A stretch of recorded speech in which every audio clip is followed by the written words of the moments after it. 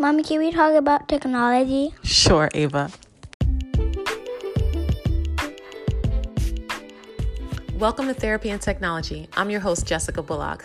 Join us as we have this conversation regarding technology and how it's integrated into our daily counseling profession.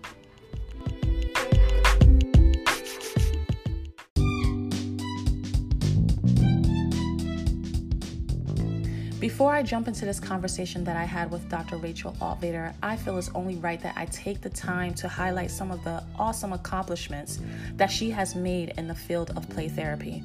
She is a licensed psychologist in Maryland, Washington, D.C., and Virginia, a registered play therapist supervisor, and certified clinical trauma professional. She is the owner of Creative Psychological Health Services, a psychologist at Gill Institute for Trauma Recovery and Education, an affiliate faculty member at Loyola University in Maryland, and the president-elect of the MDDC, Association for Play Therapy. She is also the continuing education director of Starbright Training Institute. She's published 2 articles in the International Journal of Play Therapy and is the contributing author in 2 major books, Integrating Expressive Arts into Counseling and Integrating Technology in Modern Therapies.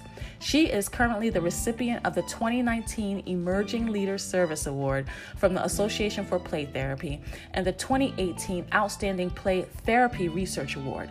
She is also the 2018 Distinguished Alumna of the Year from the Chicago School of Professional Psychology in Washington, D.C. She is very open to people reaching out to her and very active on her Facebook page. So without further ado, please help me welcome Dr. Rachel Altvater. And if you want to reach out to her or see some of her daily inspiration that she posts, please look at the show notes and reach out to her.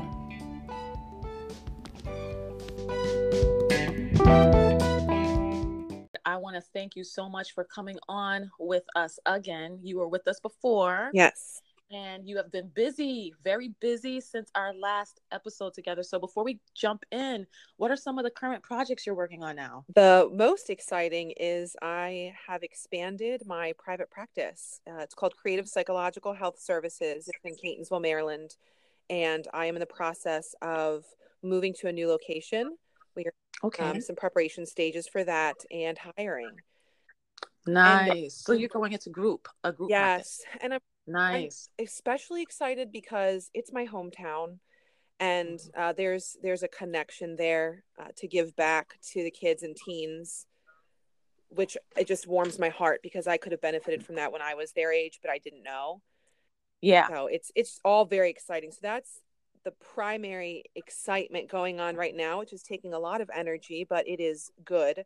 I'm also slowly entering into the president role of the Maryland DC Association for Play Therapy. I've been president-elect since January, and starting January 2020, I will step into that role. The current president is phenomenal, and she has been guiding me this whole year to take over her role. So that's another really Congratulations, Rachel. That is amazing. Thank you. I'm so excited. I'm so passionate about play therapy and working with children and adolescents. So to be able to do something, whether it's volunteer work or through my career, to be able to give back is really, really wonderful. So that's an exciting thing. I've been presenting on incorporating technology into play therapy. That's my specialty, if you haven't noticed. Yeah. I was like, that's what I'm like, you know what? She's the best person to get on and talk with. Yeah. Absolutely. I've seen some of your work and you're publishing a lot. So that's great. And co-writing with a lot of others. Yeah. So, and you're everywhere on all podcasts. I see you on other shows, and it's great to see. Bring it up around. I think it's important to get the word out. Ultimately, yes. I am so appreciative of this platform that you have here, this podcast that you have, because this is such a timely topic in general. Incorporating technology into therapies, establishing comfort. I think a lot of people do not have this as part of our training, and it is so important to be able to obtain as much information as we can so that we can provide the best care for our clients. You know what, Rachel, you're absolutely right. And even, I'm thinking about what you specialize in, and even if you're not thinking about doing the going into the play therapy with incorporating technology, but you need to know about it. Like it's a very needed educational topic for providers. Yes.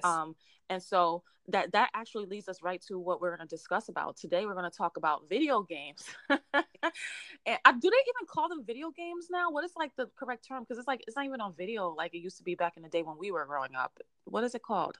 To my knowledge, it's still video games, but okay. I have been informed numerous times by my young clients that my quote unquote hip words are no longer quote unquote hip. I'm informed that is not even a cool word to use anymore. We don't even say that. So thankfully, I have my clients to keep me in line. Yeah. So, as much as I'm an expert on this topic, my clients are even more an expert, and I really lean into that. So I think that's important to remember. And, by no means am I going to be as much of an expert as they are. So I think so. Yeah. And I appreciate you covering this topic. And so I think you'd be proud of me. About 3 months ago, I joined Roblox. Yes. Roblox, right? Yes. And I play with my kids once or twice a week. Honestly, like I had to. It was like pulling teeth in the beginning. They was like, "Mom, come on and play with us," and I didn't want to play, but I wanted to go into their world, and I was so fascinated when I actually started playing about like. Now I'm like educating them, like, guys, don't keep your fake house open, lock the doors, and parents have no idea. I'm getting chills. Yes.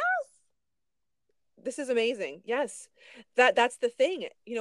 A lot of times we push away the uncertain in all facets of our life. Sometimes people embrace it, but a lot of times, why fix what works? And if something's uncomfortable to us, why are we going to place ourselves there? Right. But you hit the nail on the head. We have to meet our kids where they are and understand what's going on in their world. Typically, back when we were younger, the focus of conversation was very verbal. There's a lot of interactions outdoors. Now the focus of conversation is within a digital world. And so to be able to enter into that world and to see what your children are doing and how they're engaging with others and the resources that they're trying to find, it is so eye-opening. And it can really help you help them tremendously. Right. Oh, absolutely. So now, how do you incorporate the games into your play therapy? There's a mix. Sometimes it's a simple conversation. Sometimes it is, if there's a child who comes in who's more verbal, wants to do more talk therapy, not as much play or expressive work, then I might ask them, what are some games that you're really interested in playing right now? And tell me about it. What's your favorite character? How come? Sometimes if they're a little older, I might say, what character do you identify with? And then what are their areas of strength and what are their areas for growth? And, just kind of explore that way, because you can really see a lot about a child by talking about the characters. Something that is major in play therapy is projections onto various items in the room. Externalization of internal conflict is very safe for children. So if a child comes in and says, if a parent comes in and says, my child had a really bad day at school today, will you talk with them about it? And a child comes in and I say, you had a really bad day at school today, would you want to talk about it? They're like, I had a bad day at school. What do you mean? Right. I go into, this character had a really bad day at school today. Tell me all about it. They'll tell me, because it's externalized. It's a safe enough distance. Right. So enter into the games, you're able to see this externalization. Now, of course, it's not always the case. Sometimes they just like the character because they just like it. There doesn't always have to be that deep connection, but they are being connected to it for some reason. And I think that's going to be the common theme of what we're talking about today, is to find the reason behind things. Yes. And entering their world is going to be a perfect way to do that. Absolutely. And you know what, Rachel, and correct me if I'm wrong, because you're the expert, but when I, playing with my daughters and her friends, I see also that I can read a lot into what they wear, what they choose to wear, their avatars, and the over-sexualization of the children in the games, with even the clothing choices, because they're able to to change their outfits. And I know this is like crazy to me, but like when I started playing, I started asking like my daughters and their friends, like, why did you choose to wear that outfit? Or, cause you guys would never let us wear this in real life, but why not? And what does that make you? And why do you feel like you have to wear that? And my husband has actually kind of like joined in and said, change your outfit in your Roblox game. you know, and it's just amazing. And so do you think that possibly even, you know, looking at their clothing choices in these games and how they express themselves in these games is a look into their mind? Absolutely. And to answer the original question too, again, that I not only talk about it, I actually incorporate technology into the session. I have an iPad for my playroom, and I think I know exactly what you're talking about. Roblox has quite a few games. So Roblox, for those of you who are unfamiliar, it's a game. It's a live multiplayer game. So a bunch of different people can enter at the same time. And I've noticed it's more geared towards middle childhood, maybe into early adolescence, but I'm really seeing that it's more so a lot of like children are playing. Yes. But I'm giving a lot of information to answer two simple questions that ultimately they're well, I should say there's a couple different games within Roblox that they're able to change their outfits. And there's like one that's a fashion show. So to answer both two parts, one, I also do that to see in the session what they're gravitating towards, what they're doing, how they're interacting. And then the other thing that you're asking is, I also think that that is definitely an expression of self. Not necessarily be something that I really want to do this. I really want to wear this. Although for some children, especially like you were just mentioning with your children, like that they want that. They want to express themselves that way, but it might not be safe enough in the real world because a variety of reasons, or appropriate, of course. But yeah, I absolutely see it as that itself. I absolutely see it as a way for them to test the waters, to, you know, establish their sense of identity. And you know, and ultimately children, when they, or not just children, everyone, when we want something and we're drawn to something, we want to make it happen. Yeah. It's some need, it feeds some desire. And so if it's not safe enough to do it here, why not test it out in a place where it's okay to test it out? Because we're not going to get hurt. We're not going to it's not going to be inappropriate for us in our day-to-day interactions. Will video game interventions in sessions and therapy sessions hurt those who are addicted to gaming? My opinion of that is no. And so I have a couple things to mention about this potential diagnosis. Or I know the World Health Organization was the organization that was putting out the potential for it to become a diagnosis. I want everyone to remember it's so important to be good consumers of the research. It's very, very hard nowadays to sift through all of these very intriguing headlines.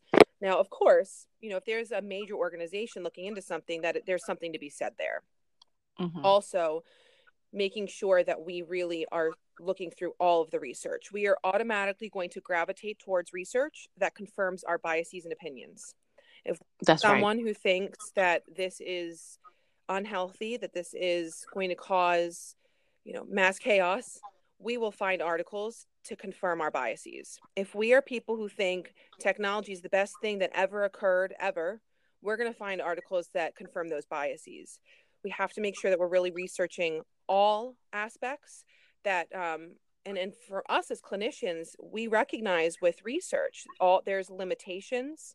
That sometimes there's really a hope that there shouldn't be, but there's research bias at times. So we just really have to be careful. Yes. A sample size of 2 children, and I'm a little exaggerative, and these conclusions are being drawn from research that is not, it's maybe more correlational research, not causation research. It's not a true experiment, like a true, I'm blanking on the name, but you know, where there's a control group, then the research is not going to bring about conclusions that we can really draw from right now. So I'm very passionate about that. I think that it's very easy for us to fall into the trap of sharing these articles. I mean, I think it's important. I think we need to look at it, right? But I think we fall into the trap of sharing articles that we are resonating with and missing the other components. So I do want to just say that. I want to preface my response with that. But I think that ultimately with the therapy session, you know, we're using therapy, or we're using technology in a very what's the word I'm looking for? Not centralized, but like a more focused way. Yes. It's not just giving a child a tablet or a smartphone or a computer and just having them go off for hours on end and doing whatever they do in the session, or doing whatever they do, on their own time. Right. In the session, it is more focused. So it is wonderful for assessment related purposes, because you can see, what is the child being gravitated towards, as I was just mentioning, what need is this meeting for the child, what's occurring. Is it something that's appropriate? Is it something that's inappropriate? So it's a wonderful assessment tool. And then moving on to just helping them with healthy limit setting. You know, if a child, this has not happened yet, but if a child were to show me a YouTube video, or to show me a video game that was inappropriate, then I would inquire and then help set healthy limits. You started this podcast off explaining exactly. I mean, it was a perfect start. That's exactly it. You enter their world, you help them set healthy limits. You know, if we take a step back and say, what is the problem for this child? How come this child is so engaged in this game to the point where it is unhealthy? Because it's meeting some need for them that is not being met in the real world. There is something that they're being drawn to, whether it's social relationships, whether it's a sense of accomplishment, whether it's a sense of need, whether they're finding resources. There's a lot of survival games. There's a lot of resources. I mean, how therapeutic is that to be able to explore that with a child in session? To be able to say, you know, for this particular survival game, okay, like, what do we need to gather to make sure that we can protect ourselves, to protect our house? We need to make sure the door is locked, right? Right. So I think that ultimately it could help. And I think it's different, because ultimately, if there's someone who is struggling with an alcohol addiction, you're not going to bring alcohol in the session. Here you go. Right. Let's see how long you can sit here and look at the glass of wine. Yes. Right. And I think that when video games start to be categorized in a similar way, I do recognize it can be an unhealthy coping mechanism, but I also think that it can be very eye-opening, and we can help steer children in the correct direction. I think there are so many times that children are alone with their phone babysitter. And Woo.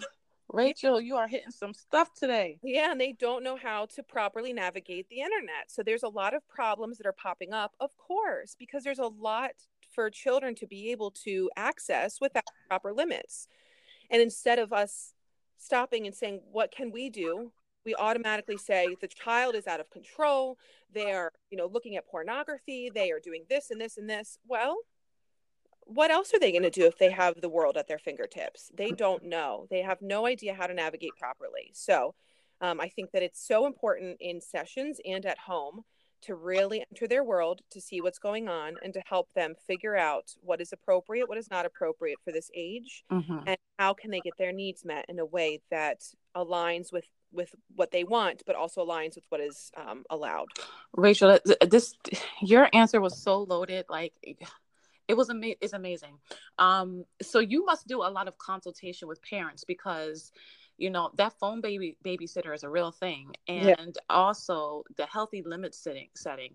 I am really big on sitting with parents and talking to them about their children who are addicted to pornography, and how to set healthy limits with the phones and the technology, and to use it in public with the family around it, not to be alone with it, not to, after a certain time, it should be taken away. There should be a limit to even how much time per week they're on it. And so I totally agree with that. And, looking at the child's, what needs are being met by the video games that may not be being met in real life is such a huge just topic in itself that really should be looked at a little closer. It's going to make me actually look at it a little closer when I'm talking to even my clients, or talking with parents who are really feeling like they're losing control because of the influx of how much information their children get on a daily basis from these games. And so I totally understand that. And I totally understand from your answer that we need to be unbiased when it comes to looking at the way that the children are using technology in their world, and not be like, well, you shouldn't have technology anyway, and kind of push it away. Right. And it's like, don't press the red button. The kid press the red button. If we think of development, where children want a sense of autonomy, independence. They want to be able to explore their world. And if the parents or any caregivers say, don't do that, what are they going to do? Absolutely. Do it. That's what I was saying before. We have to lean into it, and we have to just meet them there. Now, I think something important to remember too, while we are leaning in, to recognize what our biases are in that moment too. Like, what is that? What is that? If we start asking all these questions, or start imposing our biases, then they're gonna be like, forget it. You need to go back in your room. Like, I cannot have my virtual world. Yes. So a really wonderful rule of thumb is to just wonder out loud. I wonder what's going on right now. It allows your child to answer or not answer, but it also shows them that you're curious about it. If you are asking questions just out of pure curiosity because you're trying to explore, right? It's the assessment, whether it's home or in the section, fall assessment. Tell me all about that. What just happened there? Or try as you can to ask as many open-ended questions as possible, because it allows the child to answer more. Or if the child is really in their digital world. Therapists who are interested in using video games in their practice, and they just want to kind of incorporate a little bit of it, what tips would you give them for getting started? So let's just start with, like, what therapists, what resources are out there for them, or what they should do to get started to incorporate that. Absolutely. Yeah. It's important that we establish comfort ourselves. So whether that's doing research, whether that is just coming to terms with our own discomfort, that has to be the first place. Because if we enter from a place where we are uncomfortable and biased, which of course we all come in with biases, but we are going to enter from a judgmental stance. And that's exactly what we don't want in sessions. So that's the first thing, trying to be comfortable, just being okay with the ambiguity. Then the next thing is, ask questions.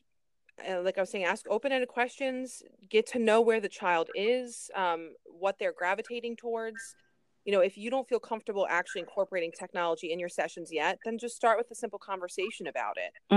And then, you decide, do you want to have your own tablet or computer that is utilized in session? Are you okay with the child bringing their own in to show you? I mean, different clinicians are going to have different preferences. So whatever your preference is, you can kind of start to establish that, figure out what limits and boundaries you want in your own sessions, and then have the child show you different things. So it can be, I downloaded Roblox. I would ask a lot of children, what is your favorite game right now? What is something you're playing a lot? Roblox. Right. Okay, let's download Roblox. So I downloaded Roblox, and initially I made my own account, but then I realized very quickly, if I'm entering into a world with a child, there could potentially be some confidentiality issues, especially playing Roblox with a variety of children. So I recognized that before it became an issue, and ended up letting the children know that it was okay for them to sign into their own account. I just simply downloaded the app, and then they show me the different games that they're interested in. So I've been able to sit there in some discomfort of, I have no idea what they're doing, but I am fully confident in the fact that they will show me exactly what they need to show me. Right. Oh, they're coming to therapy to work on something, right? Whether they have a clear understanding or they're not fully sure, but they know they're coming to this professional for help in some capacity. So they're going to be choosy with what they show you, whether it's they're showing you their full true self or they're showing you aspects of their self. So I, again, lean into the process. And so I think that that's important to ask children and to have children show you the various games that they're interested in, and to just sit with the uncertainty and allow it to, you be mindful about it. You feel it and you kind of let it gently pass. And so you can be fully present for the child. Yes. And what's so crazy? I'm thinking while you're talking, no one probably sat with you during your doctoral program and was like, okay, when you're doing play therapy with gaming, make sure you don't enter the world with your own login to protect the clients. Like, this is the stuff that we have to think of on the spot. And I think Yes. kudos to you for catching that and for like really like that's a whole class, Rachel.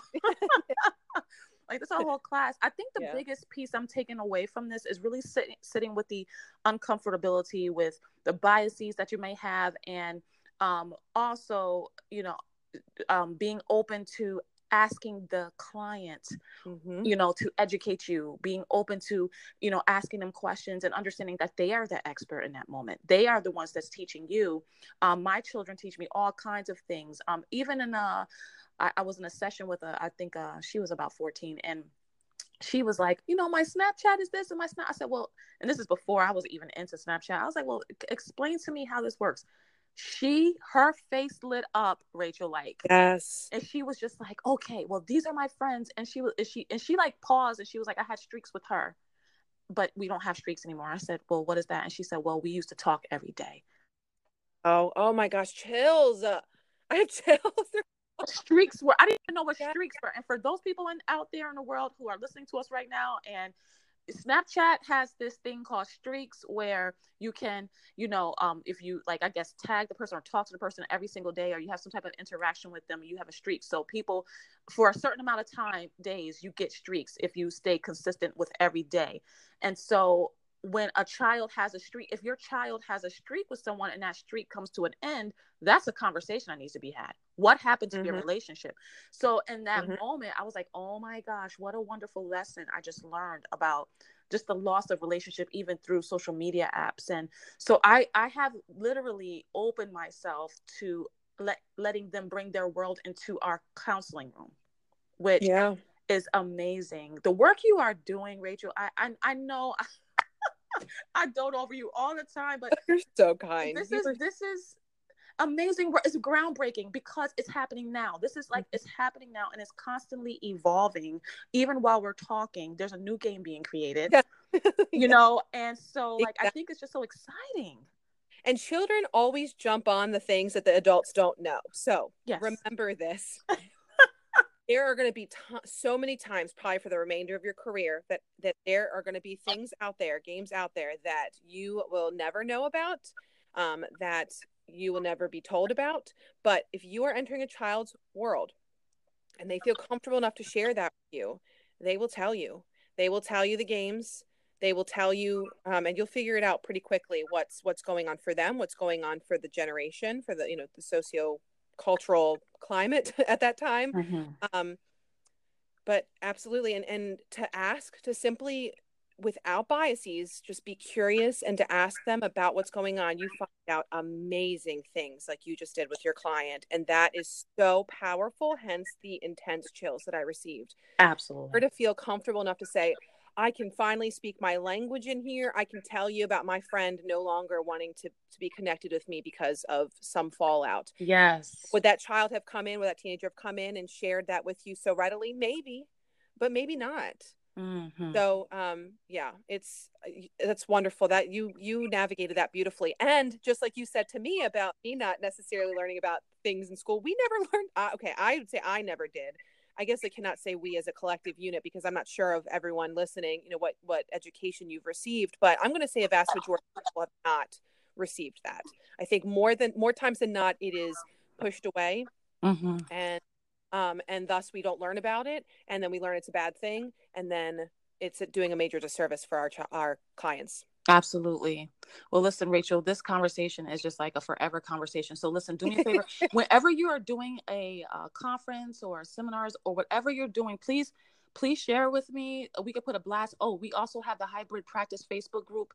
I'd love to hear what everybody is doing if you want to put a blast in there. And then also just so, you know, emails that I send out, I would love to connect people to you. What are the best ways for people to connect to you now? I'm pretty active on social media. Facebook.com/ I'll give you the link so you can put it in, but it's Dr. Rachel Altvader, I believe. It's something. I'll make sure you have. Okay, I'll put it in the episode notes. But I post daily in my professional Facebook page. Yes. So or during the week at least. So you get a pretty consistent inspirational message. So that's the best way for social media. And then my email address, I can make sure that you put that in the link below. And I am in the process of expanding some websites. So that is to be continued. Okay. Well, listen, you are, like I said, very busy. And I thank you for taking the time out with us today. We've learned so much. I can't wait to share this episode. And so thank you so much for your time. And we'll definitely talk again. Thank you for having me. This has been awesome. As always, take care. You too.